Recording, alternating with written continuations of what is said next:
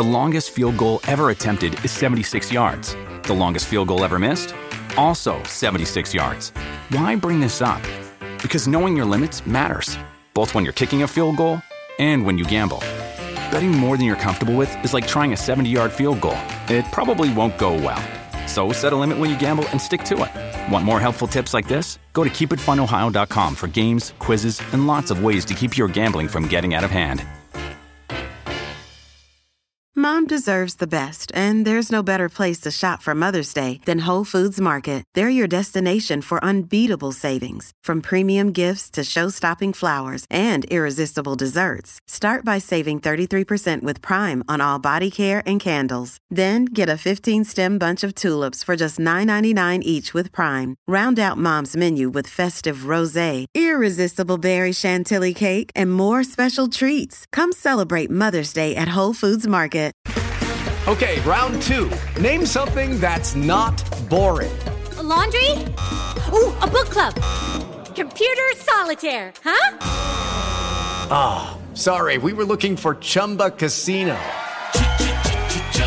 That's right, ChumbaCasino.com has over 100 casino-style games. Join today and play for free for your chance to redeem some serious prizes. ChumbaCasino.com. No purchase necessary. Void where prohibited by law. 18+ terms and conditions apply. See website for details. I'm just going to sort of come at this with my honest feeling about how I feel about the World Cup so far. Like, it is a little bit exactly as I thought it would be, like before we started, exactly as I said on our preview podcast. It's jumbled up because I do love football, and I love what the World Cup represents. And it's amazing seeing people for whom this is, for lots of them, it will be once in a lifetime. For some of them, it will be 3 or 4 times in a lifetime if they're lucky, chance to play for it all, to play for the World Cup, and seeing some of the individual things that have happened. Of course, I'm an Arsenal fan. I love Bukayo Saka. Seeing Bukayo Saka score twice made my heart jump. I love him. Ecuador's joy at winning that opener was sincere and beautiful. It was amazing watching Ismaïla Sarr for Senegal, even though his team didn't win in the end. I thought he was magnificent. The football has at times been great, but I mean, some of it's been great, some of it's been bad. Timothy Weah as well, of course, son of George Weah, who never got to play in a World Cup despite being the only African ever to win the Ballon d'Or.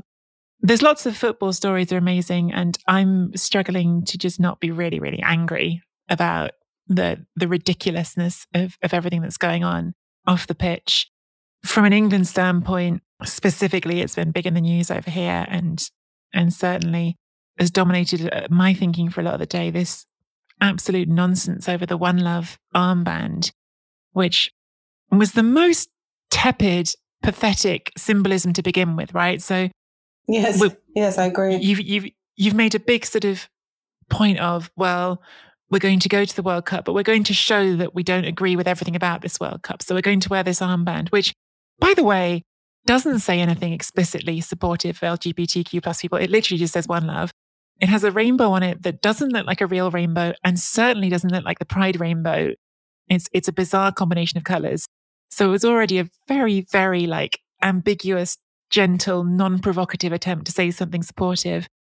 And then this having been communicated to FIFA weeks and months ago, getting to the eve of the tournament and finding out that you could get booked for it, and immediately just backing down. Now, it wasn't just the English FA. There were 7 countries committed to wearing this, and all of them have backed down. And it really cuts to the core of me, this one, Mina, because, I want to stress again, like I said in the preview episode, and as I said, the same thing to Newsnight tonight, my position in this is nothing. I am an extremely, in the grand scheme of the world, privileged person who can choose not to go to the World Cup, who can still do work from here, who will not go hungry or be arrested for being a transgender woman where I live, who can move.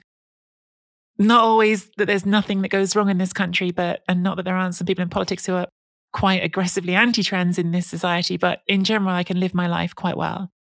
Mm-hmm. And it's not about me.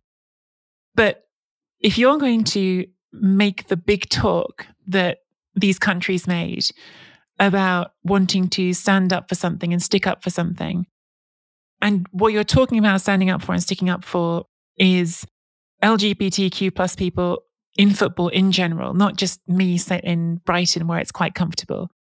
And you have to acknowledge that across the world, there are a lot of LGBTQ plus people in Qatar and elsewhere for whom loving who they want to love, being the person they want to be, is an act that puts their livelihood at risk, that puts their life at risk, that puts them at legal jeopardy in a country like Qatar where they can just literally be thrown in jail for it or worse. This is something that existing and just being authentic can cause you. And you're saying that the jeopardy of a yellow card is enough to back you away from that message. Oh, hang on. We were on your side until someone said they'd show us a yellow card. I mean, honestly, the words I want to say right now, Meena, are words I'm going to avoid so you don't get an explicit tag, but it's offensive. Like, it's offensive. Don't say it in the first place if you're not willing to back it up with at least a tiny bit of backbone, with at least a tiny bit of courage beyond just making some pathetic gesture that you're not willing to even stand behind. And you know, I have more sympathy for the players because of what I said before, because this is every 4 years and you don't get many chances at your lifetime, and you're not the power in this system. But the FA, the Welsh FA, the other countries that were behind this, pathetic not to follow through with something at this end of it. And from FIFA's point of view, beyond pathetic, absurd. I mean, I don't know if you've seen the decision now about the Belgium shirt that literally says love on the inside collar. Doesn't say love LGBTQ plus, doesn't have a rainbow on it. Is literally just the word flipping love on the inside of their collar. Can't wear that shirt either. Someone somewhere grow a backbone and actually stick up for something, because this is ridiculous. And frankly, that last bit, if it was a Bond villain saying that his tournament you couldn't wear the word love on your shirt, I think you'd think the scriptwriter's gone mad because it was too absurd. But here we are in 2022 at the World Cup that is for everyone, just not people who love. No, apparently not. I'm so angry. I'm sorry, Meena. No, you should be. You absolutely should be. And it's really annoying when people say, we're going to stand up and we're going to fight for this. And then you see their dismal efforts at that and you think to yourself, well, it's a little bit like racism. You know, we're going to stand against it. We're going to do all of this. You know, and how many times, I mean, we've covered Italian football since I don't know when. How many times have we looked at this and thought, I can't believe this is what you think fighting for it is, you know? Mm-hmm.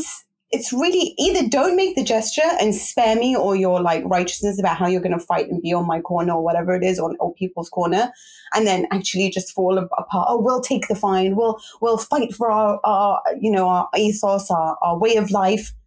Well, you just haven't. So then also it comes across as hypocrisy as well.